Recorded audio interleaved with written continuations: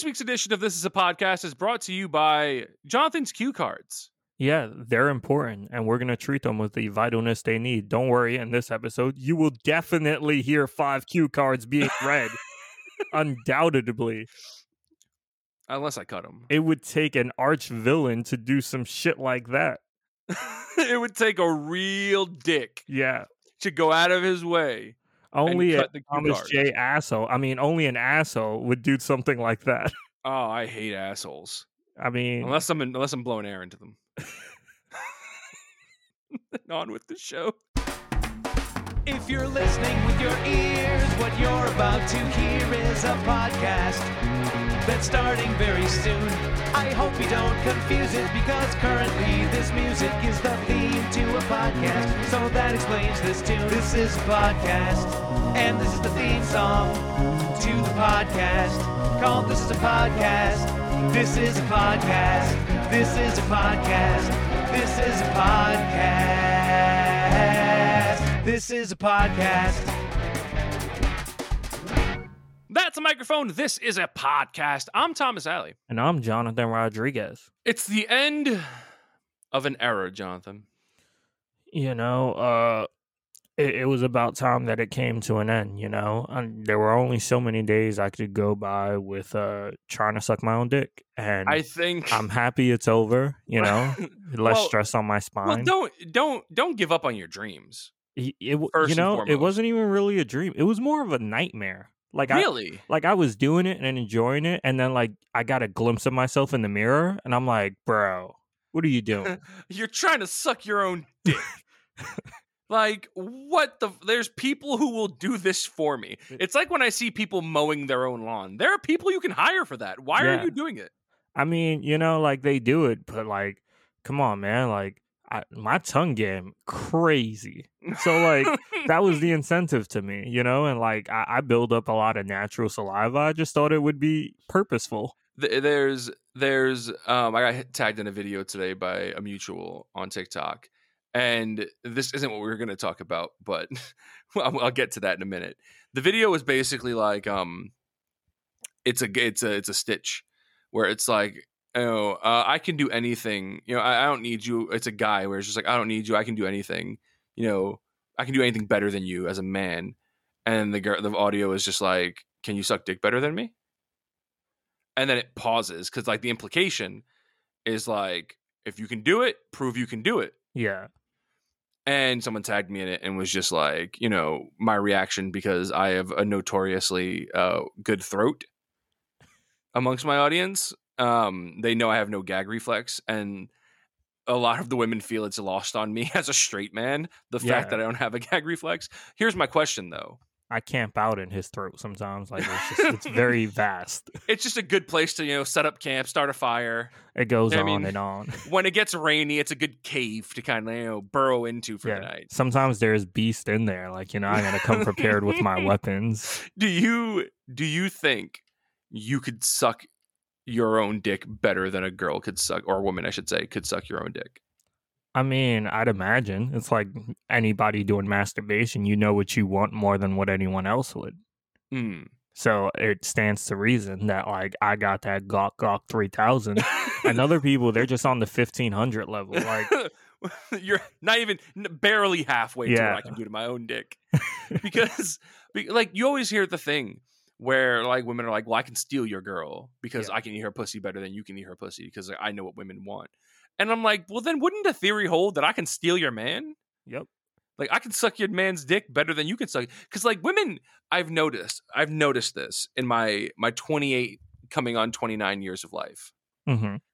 If you question a woman's head game, they act offended. Like really fucking offended. Yeah. Like it's the equivalent of like walking up to their grandmother, calling her a whore, and then smacking her. That's the level of offense. I think they would be less offended if I just had sex with their grandmother. Yeah, I was gonna say if I smashed their grandma, but that's really out of character for me. It is. I think they'd be less offended if you smashed their grandmother. Listen, Thomas, we've talked about this one too many times. I'm tired of black people losing roles to white people. All right, this is who I am.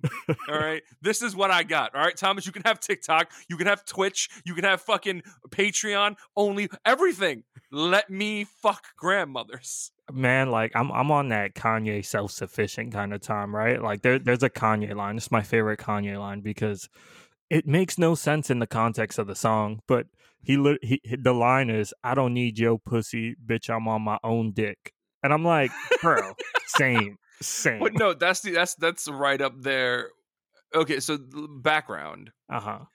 Jonathan and I and his brother, for a very short period of time in our late teens, rapped, made terrible music. We made okay music. I liked like 3 of our songs. Okay. And like looking back on it, like as a writer 10 years later, I'm like, I could do better than that now. Yeah.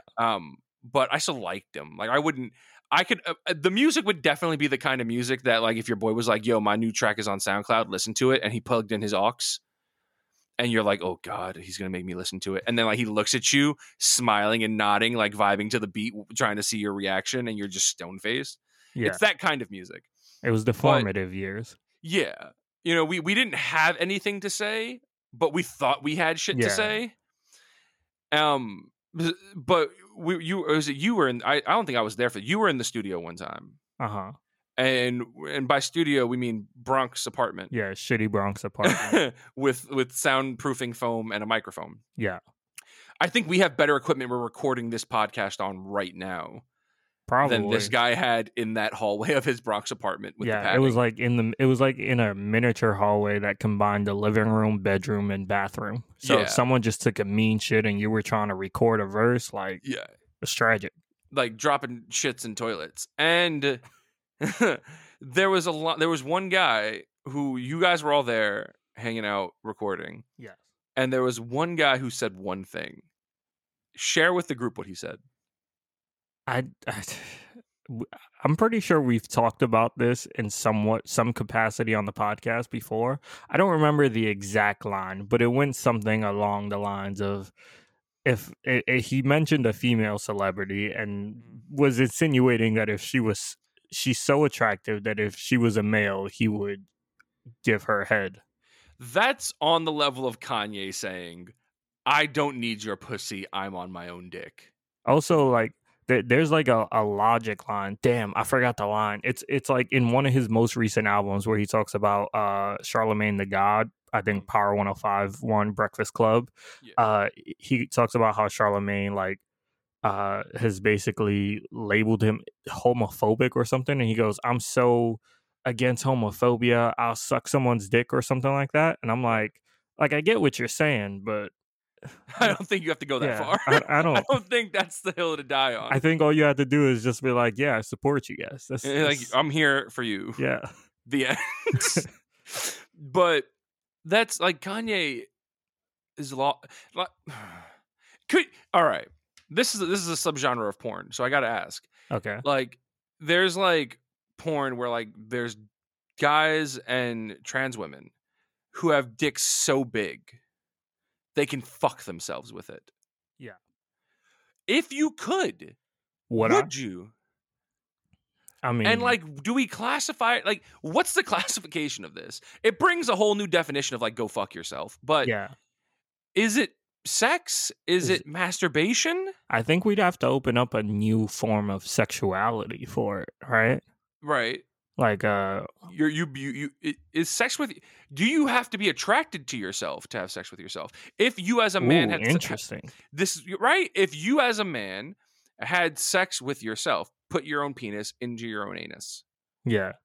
Is that homosexual sex? I mean, it can go one of two ways, like even just thinking about that logic, because one, you can look in a mirror and be like, yo, you's a bad bitch, and your ego just through the moon. Or two, and this is probably where I'd fall on the ladder, you just be like, I could fuck myself, but I don't want to. You're not good looking enough.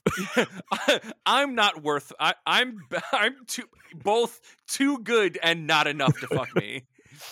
That's definitely where I would fall in that. I think I'm too good to fuck someone who looks like me, but also I think I'm not attractive enough to fuck someone who looks like me. That's just a glimpse of every day in my mind for the viewers. That's basically what it's like. You wake up and look in the mirror and be like, I would fuck you if you weren't so fucking ugly. You ugly piece of sexy shit.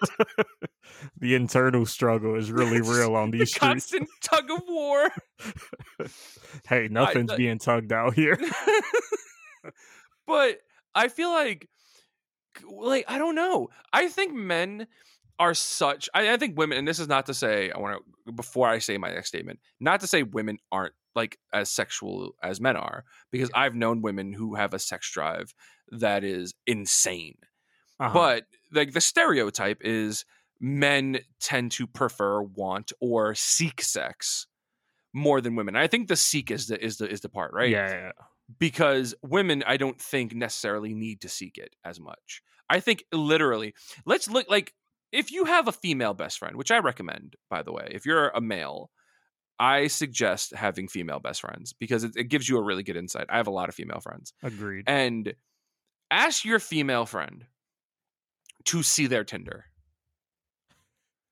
And you will see across the board, no matter how conventionally attractive, conventionally unattractive, however you feel about them sexually or otherwise, across the board, all of them will have 99 plus on that logo.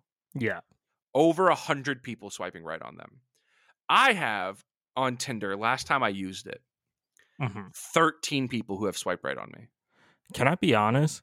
Yes. Dating apps terrify me. Why? Because, I mean, all right, I'm the type of person that when you meet at first glance, I'm not going to open up to you. I'm not in any way or shape or form. I remember one of my friends, when he first started dating his girlfriend. That hole for me day one, bro. What are you talking about? Well, you were different. I was like, whoa, this burly white man is coming to rescue me. He has a good credit score, right? He'll buy me a home one day. Be gone, shackles. I'm free at last. It's like that song from those old commercials. I'm free. The fucked part is just like the reliance on a white guy to free you. Listen, all I read was history books, I just thought it was necessary. They all said in order to get freedom, someone had to buy me and then said I can go. But my friend, when he first started dating his girlfriend, he's like, look, every time I introduce you to a friend, you never talk to them. You never become friends with them. And he's like, in this one instance, I need you to. And like, I'm like, all right. So him and I had a lot of classes together. So in between classes, we used to go get lunch. And I'll never forget when he first introduced her to me, he used to bring her to lunch with me. And like, when it's just me and him, like I'm a fucking clown. I'm a cartoon character. And then the second she came, like I got just super fucking like paranoid and stopped talking. And then like 10 minutes in, I'm like, yeah, like I gotta go to my room real quick. I'll meet you at class. And like that persisted. Sashay away. That persisted for months. And then like one day she had been around me so long that I was just like, all right, you can see it. I fuck grandmothers. And then like just pulling. It's like the did I do that of you. It's your Urkel line. But like I remember she had a conversation with me and she's like basically explaining the paradox of first meeting me towards like getting to know me and how I'm a completely different person. But see, I would make the argument that dating apps would then be best for you because there's just the right amount of anonymity in the beginning that you can keep an understandable amount of a wall up, right? Yeah. So I have in my lifetime gone on 2 dates from dating apps, like dates, not like fucked. Correction, 3, 2 of which ended up being relationships. Christy and Morgan. Yeah. And it's the connection is hard again because both of these run OkCupid, because OkCupid is more considered a dating app. Hit us with that sponsorship. Oh please, OkCupid, if you listen, I was a success story for like 5 years. Like I can tell you stories about how we got to break out into the commercial. Are you seeking love? Well, look no further than OkCupid. And here we have some talks from an actual previous customer. Thomas, it's my understanding that you once found love on OkCupid. Yes, I did, Jonathan. Thank you for that. It was a wonderful 5-year-long relationship in which we built foundations of trust, understanding, admiration, love, caring, dirty, sloppy, disgusting sex, and we eventually moved in together. We fell in love and shared a home together, and that's because of OkCupid. Are you guys getting married? No, we broke up 3 years ago. Cut that part. OkCupid, we're good for dirty, sloppy sex. I don't know why the theme song was Bewitched. I don't know either, but I fucks with it. So you do, and I know this about you, and like even with us, like granted, I was your brother's friend first, yeah, but like even at that, being your brother's friend, you like were never around us in the beginning, yeah. Like you would keep your distance. Like I'd come over to the house, you'd just be in a different room watching TV or doing something else. And once you guys moved around the corner, and I became a fixture of coming over, and we all began to do things together, is when you were just like, okay, hey, Thomas, I fuck grandmas. Like, I battle extremely high social anxiety. I think that's pretty clear and obvious. Yeah. So, like, for me, and then for me, too, when I'm first introduced to a person, I like to take a step back and, like, observe. You know what I mean? Is this the kind of person I want to be around? So there's, like, I have that, and I also have, like, the many faces of Thomas. Yeah.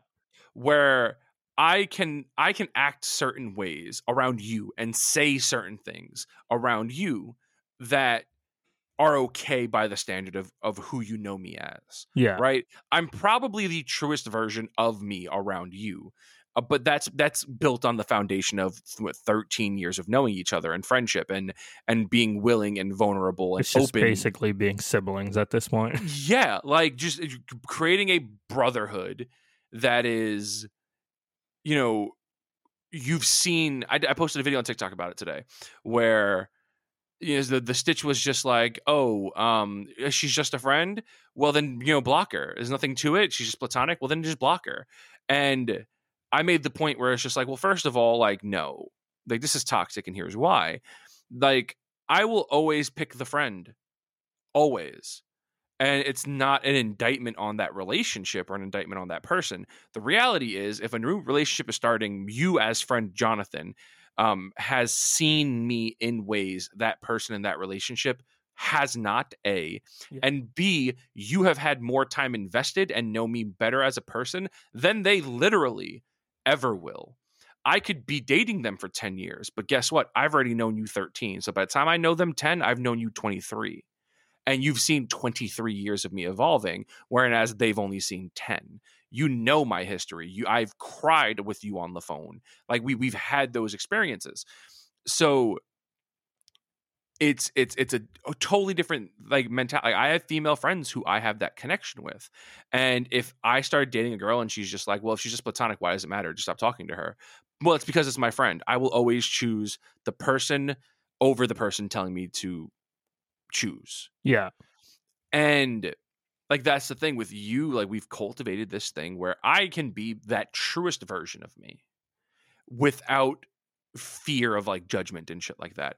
And for a lot of times that takes a lot. Recently, with at least one other person, like it was easy because at this point in my life, I am old enough and cognizant enough to recognize the signs of someone who is not a good person. Mm-hmm. And thusly a person that I feel is going to be around me for a long time, and someone I feel content with opening and creating that vulnerability with, you know? Yeah. And I think because you have that wall, I think dating apps would be great. I don't know. Because in the beginning, it's not much more than casual conversation. That's the thing. That's where I fail at. I don't like small. I'm gonna be honest with you. Someone comes up to me and they're like, "Hey, how you doing?" I'm just be like, "Let's be honest. You don't give a fuck. I don't give a fuck." You know. But it's not small talk. It's getting to know you. Yeah. So it's, hey, all right. Well, let's do a run through, a dry run. Let's get some lube up in here. Let's get a slick, wet run. There we go. All right. I'm gonna be Abigail. See, that name just it doesn't do it for me. Well, my profile says Abby. All right, I guess it's that's not better, but okay. ABBI. Oh, that would infuriate me. Why is your name not a real name? Why? All right, we're off to a bad start, but let's keep it pushing. All right, I'm Abby. All right. So you swiped right on me. Like a day later, I swipe right. We match. I reach out and I'm just like, hey, like, read your profile and just, I really agree. I really think fucking, David Foster Wallace is the best author. I mean, he's not though. He's so tough. Well, I'm assuming that's what you're assuming. Okay, assuming. Isn't that your favorite book? I mean, it was for a while, and then you made me buy it. You know what it was? It was like, I don't know. The fuck! I spent $20 good of my dollars on you. But can I answer? Can I explain? Abigail is infuriated. I don't give a fuck. Abigail was this close to sucking your dick, and now Abigail is gonna go suck fucking Chad's dick up the block and get herpes. All right, Jonathan, are you happy that Chad gave Abigail herpes? I mean, she should have asked him to get tested first. It's not my responsibility. But like I want to dive into that though, because like it was my favorite book for a long time, and then I like the constant evolution of people is that you take in information and you allow it to change your mind if it's worthwhile, right? And so like I read something about how David Foster Wallace constantly, no matter what, has to sexualize every female character. Okay. And like as I was reading like the book again, and like as I started reading some of his other stuff, I realized that was true. He writes from a sort of misogynist standpoint. Okay. And I was like, okay. Like, are you Me Tooing David Foster Wallace right now? I mean, he's dead, so he Me Too'd himself. He Me Too'd himself straight to the grave. Yeah. But like, yeah, that kind of opened up my perspective. # cancel David Foster Wallace. Life canceled him already. It's fine. Because like I don't get it. Like sometimes like an author will be like, oh, like here's this detective who's gonna help me solve this crime, and like she won't have any real like major arc on the story, right? But for some reason he needs to write the incentive that like, oh, and she was attractive, not in the conventional way, but like in a way that few would notice. And I'm like, bro, how is this relevant? It's like the 80s, like Pretty in Pink, where it's like all she needs is to take off her glasses and let down her hair, and suddenly she's a beautiful swan from The Ugly Duckling. But I'm like, if we're reading the book from the main character's point of view, right? And like, I don't know, like I don't go around myself assessing every person's level of sexuality, like it's just not, I don't think it's something that anyone really does. I only do it with the male characters. Yeah, I mean that's cool. If I'm just trying to see if one of them could suck their own dicks, and if they let me watch. Your character just pulls up in a cave and he's just like, and there was a man standing there in gray sweatpants, and man, he told me his name. His name was Tommy, but I coined the phrase "long schlong Tommy boy." That would be a great parody of the movie Tommy Boy with Chris Farley and David Spade. Yeah, just long schlong Tommy Boy, the porn parody. It's just a really heavy set, like Chris Farley lookalike with a huge dick. Just a massive, just meat salami between that man's legs. Do you see? I have a general problem with the concept of favorites. Okay. So hear me out. I had this conversation with Narnia when we first started talking. Because like that's part of like the get to know you process, right? What's your favorite color? What's your favorite food? What's your favorite book? What's your favorite movie? You ask those questions. And she was frighteningly like okay with my response of being like, yeah, I think favorites are weird. Like, what do you mean by favorites? So like favorite things. Okay. Because I feel like the idea of a favorite thing is so innocuous, right? Like I could sit here and say my favorite color is green. but I also really like black. I mean, and I also really like blue, and I also really like purple, and like orange is good to wear sometimes. A nice shade of salmon, or like food. yeah.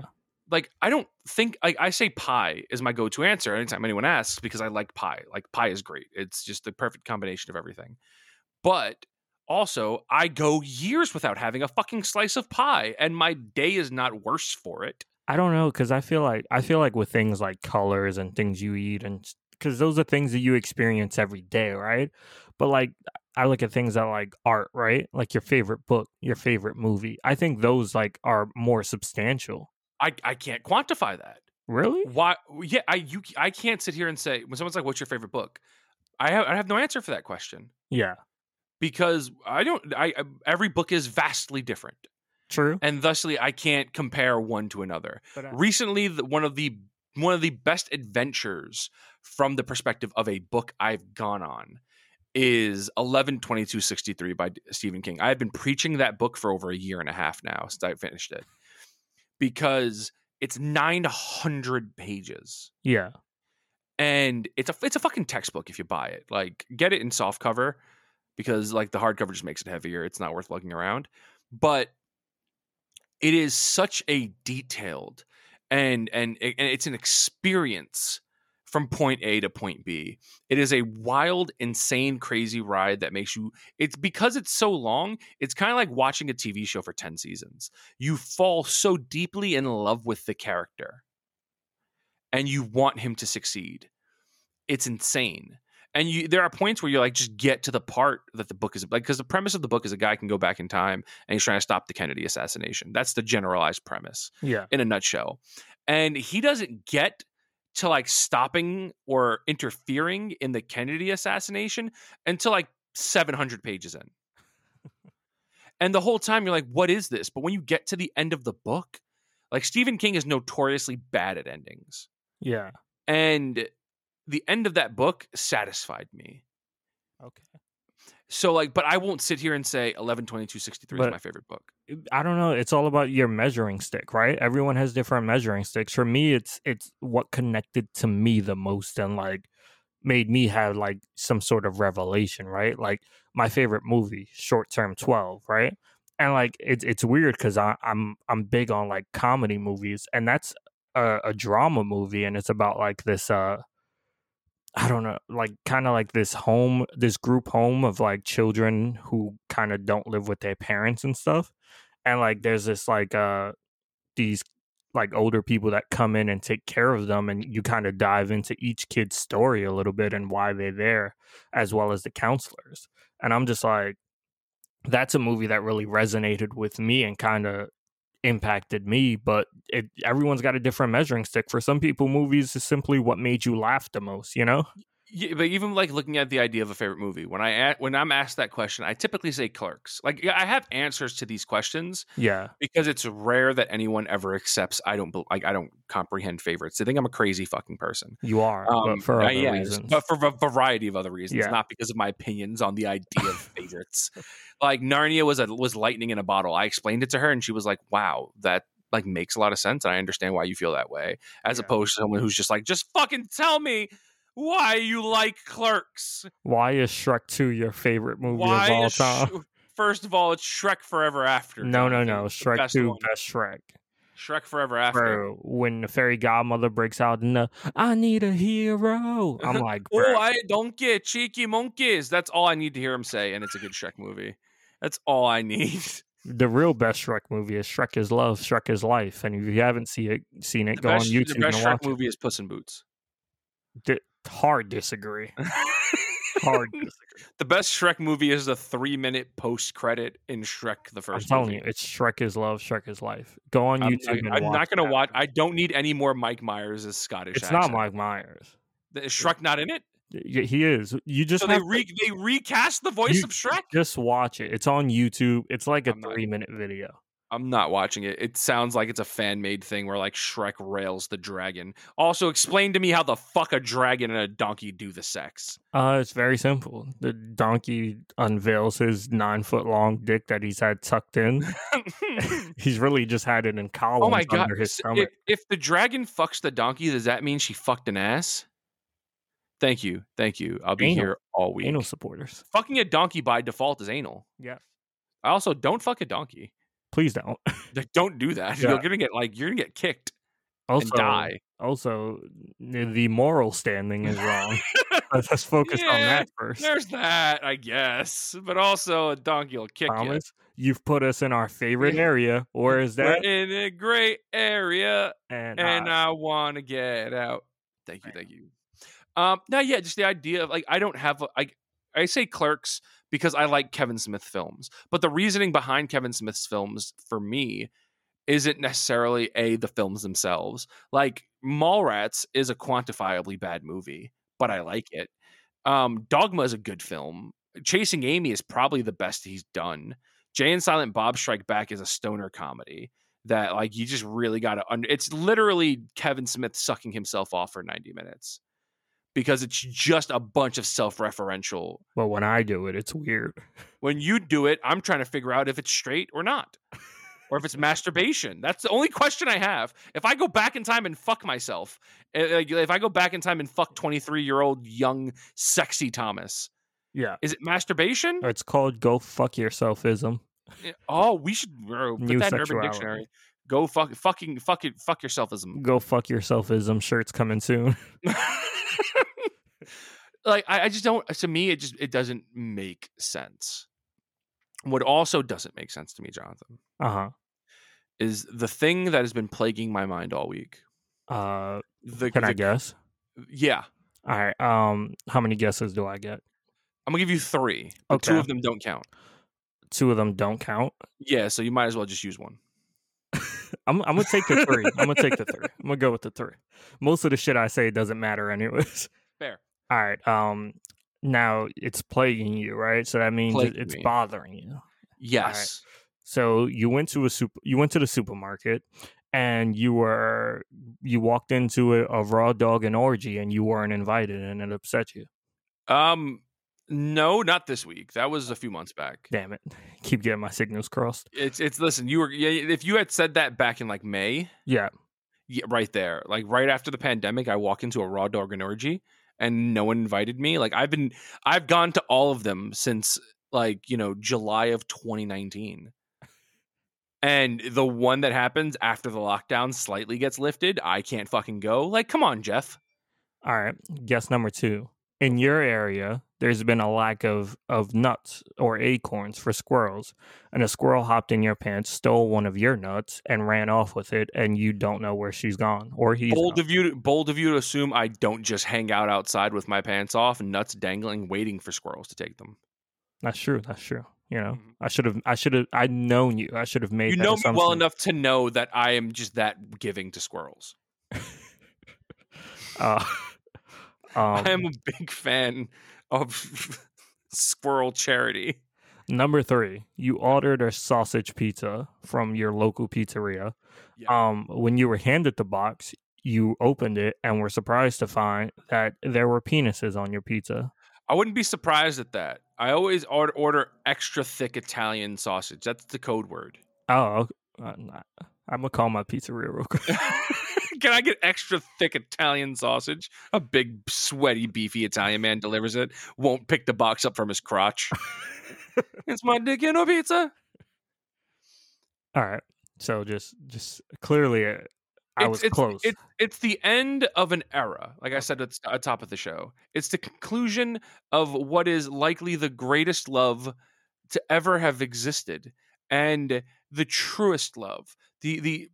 When I think about what this was and what this meant to me on a deep emotional level, and what was shared here and is now lost. Ashton Kutcher and Mila Kunis broke up? No, worse.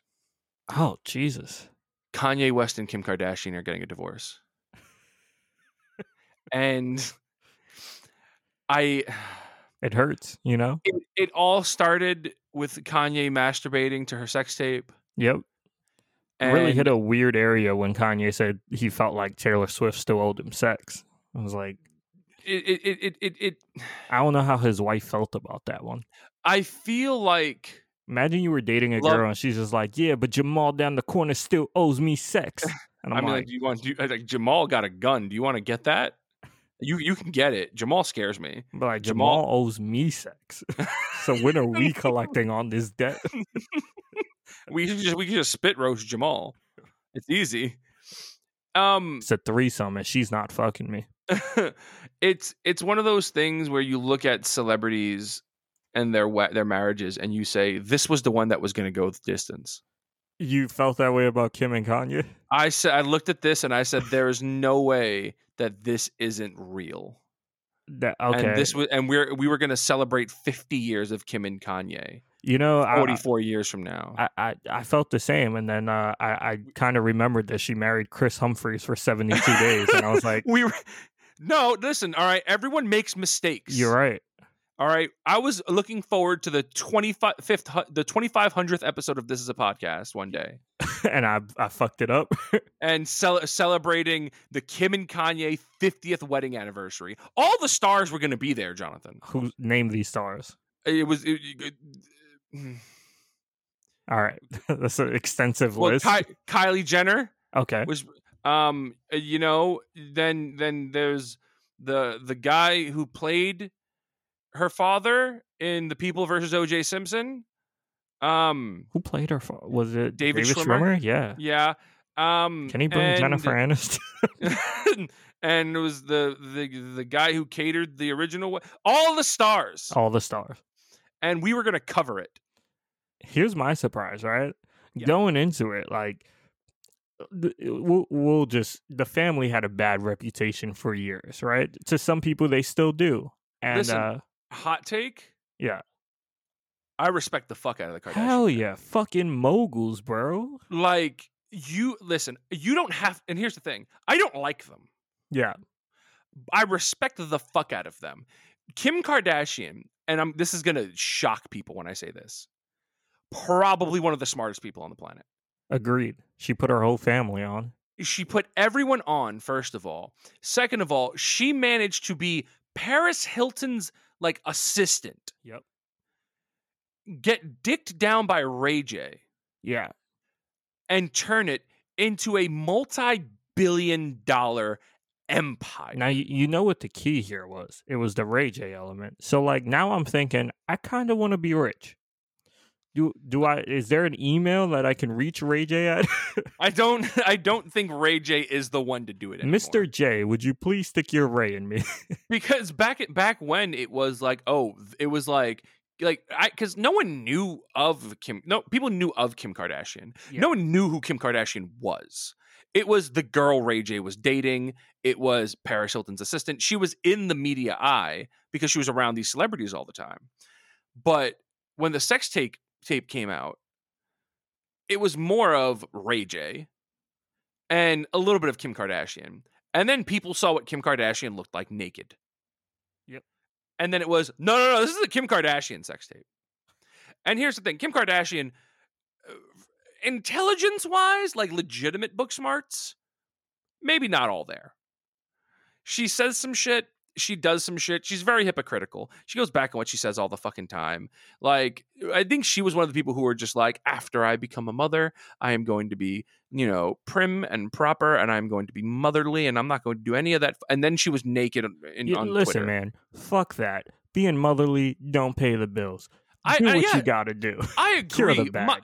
Listen, secure the bag. Show them titties. Like, I'm on OnlyFans. I'm not gonna sit here. I'm not trash talking any kind of sex work. Yeah. Whole after thing. You become a mother, how will it change you? I will show less dick. I guess. I'll show just the tip occasionally. I'll show just the birthmark on it. Just a real more than I needed to know. A real close zoom in of the birthmark right on the shaft. What is that? It looks like a stain. And you can guess which famous celebrity it looks like. Winning answer gets a free 6-month subscription. People see the Virgin Mary in toast. They see fucking Patrick Stewart on my dick. Set lasers to come. Here's the interesting part for me, right? Is like going into that marriage, right? you had the media basically be like, oh man, I can't wait until Kim fucks this up, or Kim abandons him, or she's just with him because he's got money, right? Which, I mean, Kim Kardashian has a shit ton of money. Her family has an incredible amount of wealth. Yeah, at this juncture, she's the rich one in the relationship. I don't know if I'd go that far. It wasn't Kanye on like Twitter being like, I'm broke, give me money. Yeah, but I don't buy that story. But also, like, he's the one who fucked it up, you know? And I don't mean that in a way where like he intentionally sabotaged it. He's very clearly going through mental issues, and it became too much for her to bear, because he was like, bro, he did a concert where like at the end of the concert he broke down in tears and like literally was telling the crowd how when she was first pregnant with their first child, she got an abortion and how it destroyed him. And I'm like, bro, like, you can't just do shit like that. You can't out if that's a thing that happened. Unfortunate. If he's suffering from something, of course, like trauma will instigate things. But don't do that to your wife. Yeah. Like, don't do that. See, like, whoever your wife is, whether I like your wife or not, don't do that to your wife. That's a barrier right there that you should not. I'm gonna give you another little guessing game. Okay. First of all, between Kim and Kanye, who do you think is richer? I'm gonna go. Damn, now you got me second guessing it. I'm gonna go Kanye still. Okay. What if you had to estimate roughly, ballpark me, how far they are away? No, Kanye West's net worth. I'm gonna take a bold guess. 600 mil. The answer to this question is going to shock you. Okay. Because it shocked me. $1.3 billion. Yeah, I mean bro, like his sneakers makes him an incredible amount of money. The sweatshops he gets them produced in China. Yeah. That markup. And Kim Kardashian, ballpark, how much do you think she's worth? I said less. If I guess 600 for him, I'm gonna guess 500 mil for her. $780 million. Jesus Christ. How much do you think I'm worth? Like $12 in a pack of Tootsie Rolls? I owe like $4,000. Actually, no. Between what I have and the debts I have, I'm roughly worth negative $26,000. See, like they could just easily, like, one of them write you a check for $1 million, one of them write me a check for $1 million. Wouldn't hurt them. Change our lives. I'm just saying, Kanye, if you don't do it, yeah, and Kim did, she would win the divorce. Listen, Kim, I hear you're on the market now. And does Kanye pay alimony? Like, when you're that rich, do you pay alimony? I'm pretty sure they probably had a prenup. They're both rich people. You get a prenup. They signed up for it? Okay. Do you get a prenup? You get married. Let's say, what are you, 26? Yeah. Let's say you're 30. You're getting married. You don't necessarily have, anything extravagant, but you got some pocket change. Do you believe in first of all, Kanye's 5'8". That's unfortunate. Do you believe in, not to shit on the like shorter guys in the world, but Jesus Christ. Do you believe in the philosophy that, like, the classic sitcom trope that a prenup instantly means you think the divorce is the marriage doomed? I mean, it's putting it in a weird area, right? Because I don't know, like it signifies that, like, if this thing ever broke up, that, I don't know, it's like a weird trust area, right? Where it's like, man, I don't even know.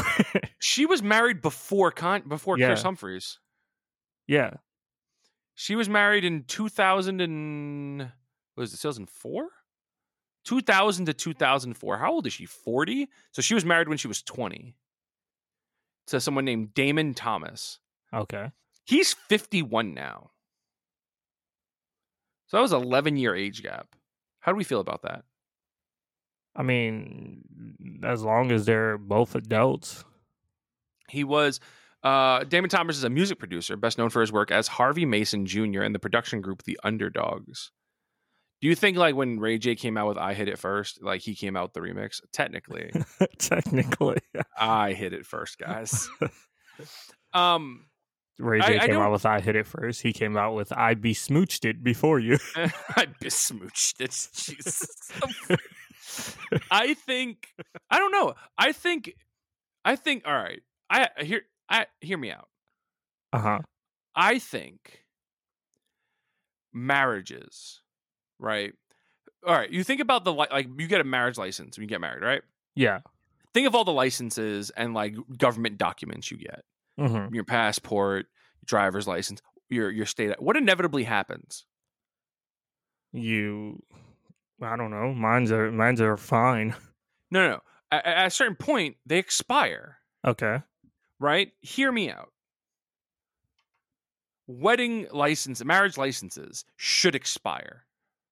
And you should be forced to renew them? Yes. That's interesting. I think what we should do as a country is implement the idea that because marriage, I understand like the sanctity of marriage and the idea of marriage behind it is it's till death do you part, right? Mm-hmm. But realistically, right, 51% of marriages end in a divorce. Yeah. You know how you make the entire divorce rate go to 0?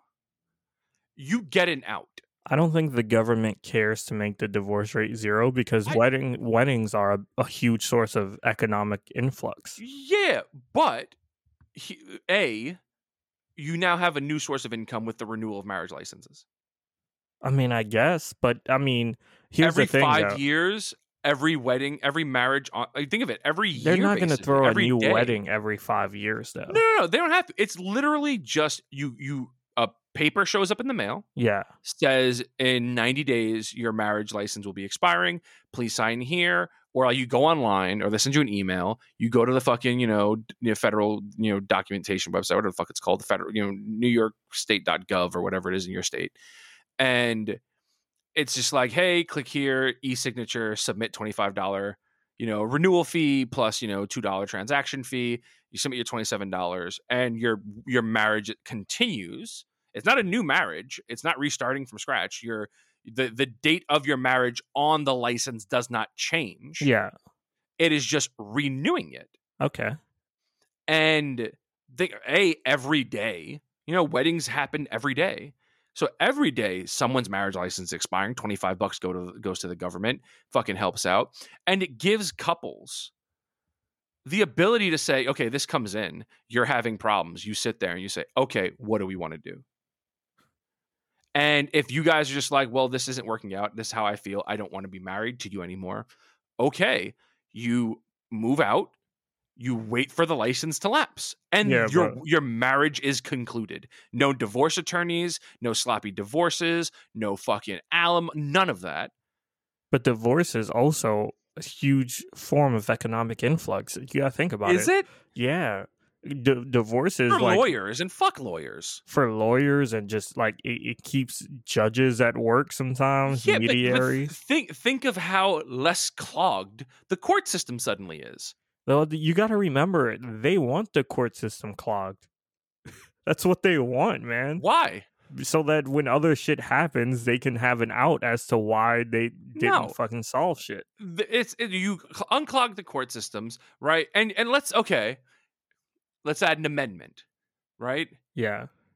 Both parties have to agree, right, to a renewal. So, right, just like the regular marriage license, both people have to sign. So instead of like divorce court, you got renewal court, where it's just like, no, I want to renew I want to stay in this loveless marriage. This is just an extra unnecessary layer. No, all right, fine. This would all make sense, right? You gotta think about it. Like long term, this would all make sense if like the government was on the side of the people. But you have to remember that they actively don't want us to do well. You're thinking too much about it. I have to. I just want it to be that marriages expire. Kill your dreams. Marriages expire. It's a good. Marriages expire every 5 years. Think about how much that would like the idea of that takes the burden off of you as a person. Yeah. Right. Knowing that, listen, you know what? You gave it a shot. You proposed. You got married. And you tried. And 5 years, I think, is a nice stopgap. I'm not saying fucking 2 years. I'm not saying 3. 5 years is a nice stopgap to say you made a legit... And divorces will still be a thing, right? Yeah. Because if you're a year and a half in and you want to end the marriage, you still got to get a divorce. But the idea behind it becomes you try for 5 years. You're 4.5 years. You're at year 3.5. You're starting to have problems. By year 4.5, it's to the point where you don't think you can save it. And 3 months later, that email comes. 90 days into your marriage license expires. Please renew it.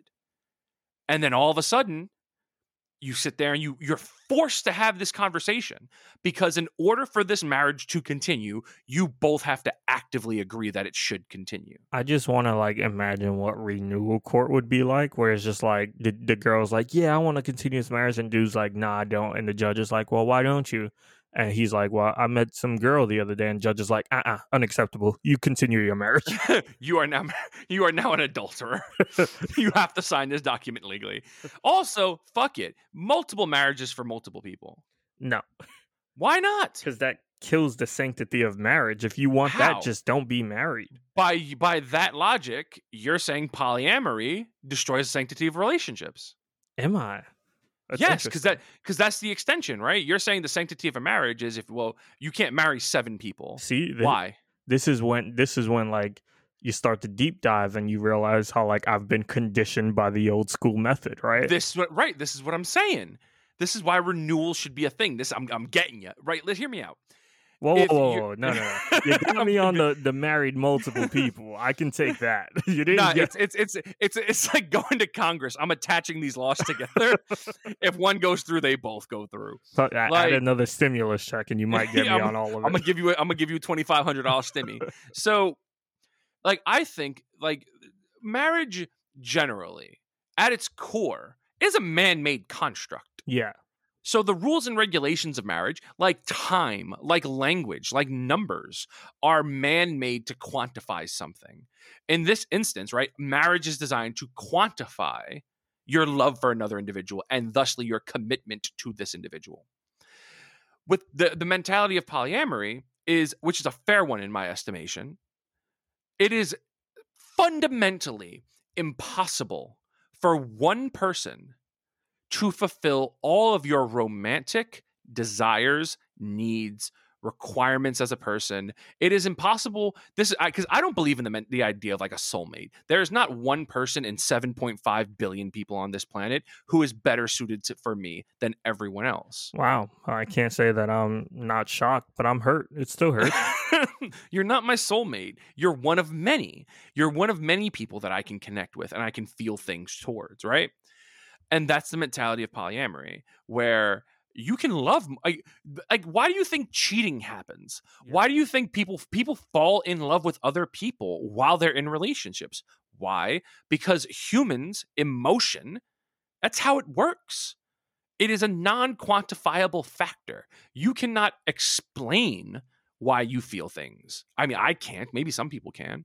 I can't explain why I feel the feelings I have for a person I want to be in a relationship with, or the feelings I have for a person that I want to sleep with. Any of that. Because they thick AF. I mean, with 4 C's, bro. 4 C's. Thick. Thick like I got a stutter, bro. It's a whole nother continent, bro. It sounds like you're trying to say she's thick, but you're really cold. That's how they say it in Antarctica. Antarctica. Like that's like you can't explain that. So why does the law regulate the number of marriages you can have? At the end of the day, it's probably financial. It's probably has something to do with taxes, or probably has something to do with the way the government can track the way your money is spent or the way it comes in. But why? Why, if I know that at the end of the day, I'm advocating for polygamy, but I don't see it that way. I see if polyamorous relationships can be successful as they are, and you have a triad or you have a polycule that says, well, there's 7 of us and we all love each other, which is not necessarily always the case. You know, so person A can date person B, person A can date person C, but person B doesn't date them. Easiest answer why the government won't let that swing. Taxes. Go. That's what I just said. Did you? I didn't hear you say taxes. I literally just said that 30 seconds ago. I did not hear you say taxes. This just goes to show how fucking little you listen to me. Listen, Thomas, you talk so fucking much, dog. It is impossible for me to hear every single word you say. We have a conversation. It can be 5 minutes. Somehow you have said 1,000,000 words. And I'm just like, in 5 minutes, Thomas, you've talked for 4 minutes and 98 seconds. Like, wait, that's more than 5 minutes. Exactly. All I said was okay. Thomas, the amount of things you speak breaks time. Yeah, that's why. So it's probably a tax thing. It's probably like, because couples file their taxes jointly, and they, refunds and all that shit. They want to be able to take more, and if all these people are filing jointly, they don't get to take as much. But like it leaves people out in the lurch, I think, because if it forces, I think, and I think this is me speaking as a primarily monogamous individual. So if I'm incorrect and there are polyamorous people listening, please course correct me. I don't want to speak out of turn.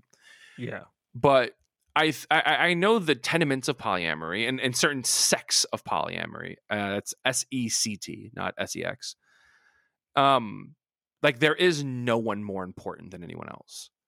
Like there's things where like you have something referred to as hierarchical poly, if I understand correctly, where you have what's called a primary. So like let's say you and I are primaries, okay, but you date other people, I date other people, I might be in other relationships. But like at the end of the day, of that would look like a pyramid scheme. Yes, precisely. With the people at the bottom doing all the legwork. It's a pyramid scheme. I'm calling it right now. Yes. You just want my money, people. The title of the episode. I will not be hustled out of my money once again. Wait a minute, I'm dating 3 people? I have to buy 3 birthday presents a year? It's the world's biggest scam, bro. That's how they get you.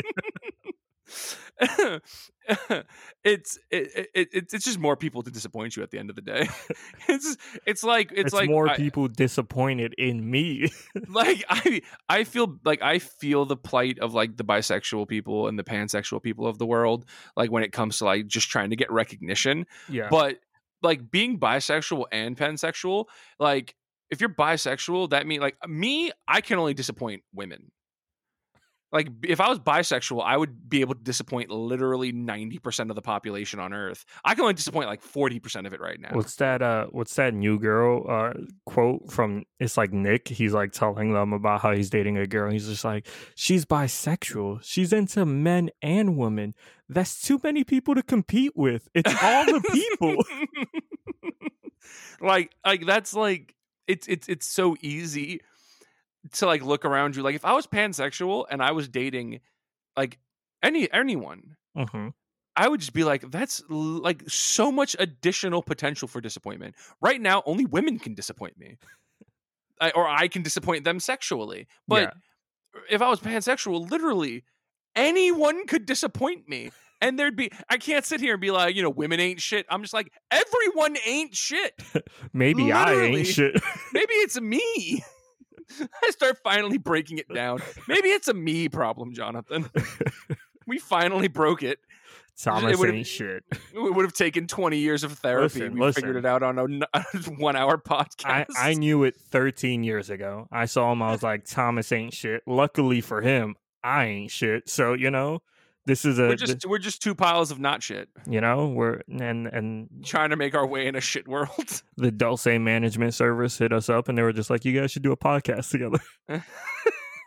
Wait, I thought you were the Dulce Management Service. Listen, there's a lot of people who work there. I'm the lead. Also, I'm pretty sure it's Dulce Management Company. No, it's Dulce Management Service. They've changed. So now their name. it's the DMS now. Yeah, it's not the DMC. It's the DMS. You got hit with that. You got hit with that cease and desist, didn't you? We don't like to talk about it. But Rev Run hit you. We are not allowed to talk about it, Thomas. You're costing me a bunch of money. I understand. It's tricky to talk about. I comprehend it all.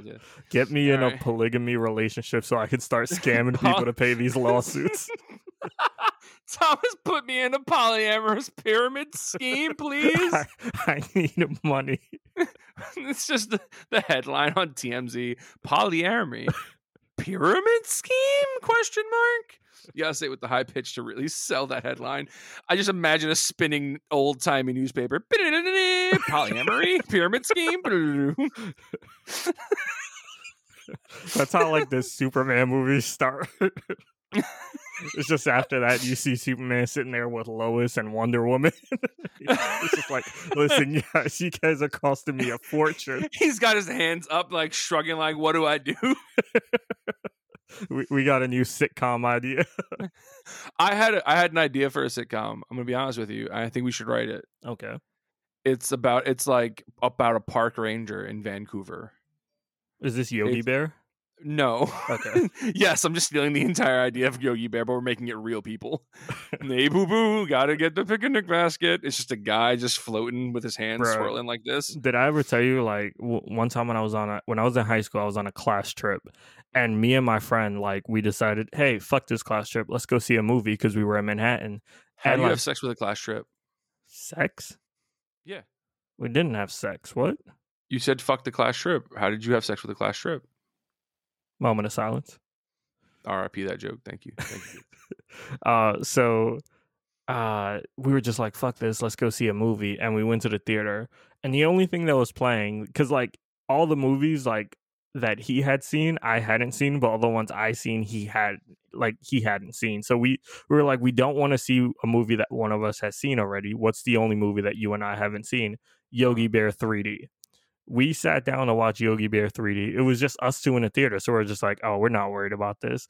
Like 20 minutes into this movie, a mom walks in with her son and daughter. And I just look at my friend and I'm like, is this weird? And he's like, no, it's not weird. And then like 10 minutes in, he drops his bag of Skittles and all you hear is the Skittles rolling down the stairs. And the mom is looking back annoyed at us. And I was like, yeah, we got to get the fuck out of here before we get the cops called on us. How dare you? Did they think you were like just creepers? I don't know, but there's we two were grown banished ass from that there's theater. a couple of grown-ass men watching this children's movie playing with their Skittles. Hey man, when I see Yogi pop up on that screen, it does things to me. It's not the only thing that popped up. I see Yogi Bear there that makes me want to taste the rainbow. And that was a podcast. I have cue cards. Save them for next week. No, we go through this every week, Thomas. We wouldn't have this issue if you did your job and called the number. Let's fucking pull. Let's pull the fucking curtain back for a minute. No, you want to have this argument? Yeah, let's have this argument in the pod. Okay. Let's pull the fucking curtain back for a minute. Why do the cue cards exist, Jonathan? We have gone through this. It's a me thing. I'm doing it solely for me. Okay, so read them into your mic after I stop recording, and it'll make you feel good. No. People have also messaged me saying that they like it. So for the two people out there that like it, I need to read it for them. Here's an experiment, all right? Okay. I'm going to leave this part in. You read the cue cards, I'm going to cut them out. So then I'm not going to read them because that makes no sense. No, hear me out. You read this is how we're going to gauge the necessity of the cue cards if we have an entire show where they're unnecessary. Hear me out. The only thing I've taken ownership of, you are trying to cut. No. Reflect on that because I'm not trying. That's going to be the thing now. Because anytime you tell me, "Hey, you should do this for the podcast," I'm like, no. So you can fucking cut it, you loser. No, the cue cards had a purpose. If the cue cards' purposes are not necessary, then the cue cards for that week are not necessary. Sit in my Letterman jacket like I'm some suburban high school kid and cry because the world doesn't understand me. I'm not only football, Thomas. I've got feelings. Got feelings. These Friday night lights, they're hot, Jonathan Thomas. They're hot. They make me sweat. All right. I feel the pressure. All right. And I'm not Rudy out here. All right. I'm trying to give the public vital information that could in fact save their lives. So hear me out. We'll record it, right? Okay. I will cut it. If unprompted within the next 7 days until the next pod, you get, I'm not asking for a lot, 3 people. Wow. 3 people. That's all you need to get. If 3 people tweet us at This Is a Podcast and say, where are the cue cards? No, tweet at This Is a _podcast. Hashtag, I want my cue cards. And if 3 people send that unprompted, no cheating, no texting your friends to tweet it, I will take that cut file from this week. Here's the thing. I'll put it at the end of next week's show. So they'll be heard. Oh no! And then it'd have to be new ones. No. You'll do your cue cards during the show. After the credits roll next week, there'll be a bonus bumper of this entire cue card segment if 3 people do it. And so you get to say them. They get to go out to people. You prove me wrong.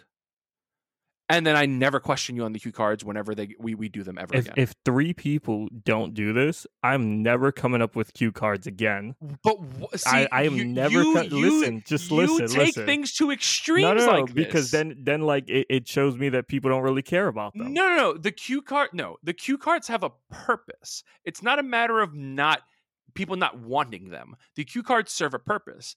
If the purpose is not necessary for that week, it's not a matter of like, oh, no one wants them. We didn't need them. But like the past few weeks, we read them at the end. So now it's just telling me that we've never needed them. No, we have needed them occasionally, but we're having this whole 5-minute bit has ruined a quality show. Yes. But I agree. So you should have just read the numbers. No, I'm keeping it in. So, no, because when we get in, the thing is when we get enthralled into a conversation, I don't think about the cue cards. I'm not going to just shout them out unnecessarily. We're in the middle of a conversation I don't want to derail. By just saying a cue card, it cuts into the conversation we're having. There was no lull in our conversation to quantify the need for a cue card because we were just rolling. Listen, you've given me your terms. I've given you my terms. But that's you doing your extreme Jonathan thing. Yeah, because if 3 people don't tweet it, then you're like, well, I'm not going to write cue cards. And then 20 minutes into the show next week, I'm going to be like, well, we don't doing your extreme part because you're worried about us killing the quality of the podcast, but yet you have this whole 5-minute banter. I'm not worried about killing the quality of it. My thing is a necessity thing. No. I'm saying it's silly to just read 5 cue cards off back to back. Is that you're saying that they're not needed, I don't need to read them, but yet you're going to keep this whole banter in. So basically you've killed the ending that we've already had that was great, even though my cue cards weren't read. You still killed the ending. So people are going to like this way better because they get to see how we are in real life, but we argue with each other in real life. You've killed the ending, thus making that perfect ending worthless. Oh, no, there'll still be a perfect ending because inevitably we're going to bicker into the point where I'm just like, you know what, Jonathan, that's a fucking podcast. And it just cuts off. You know what, Thomas? And the outro That's a fucking podcast. What you guys have just heard was a bunch of spoken word on a podcast that's finishing right now. Even though it's ending, we still thank you all for spending some time with this podcast. Goodbye, so long, and ciao. That was a podcast, and this is the end theme to the podcast that's currently ending. That was a podcast. That was a podcast. That was a podcast. This is a podcast.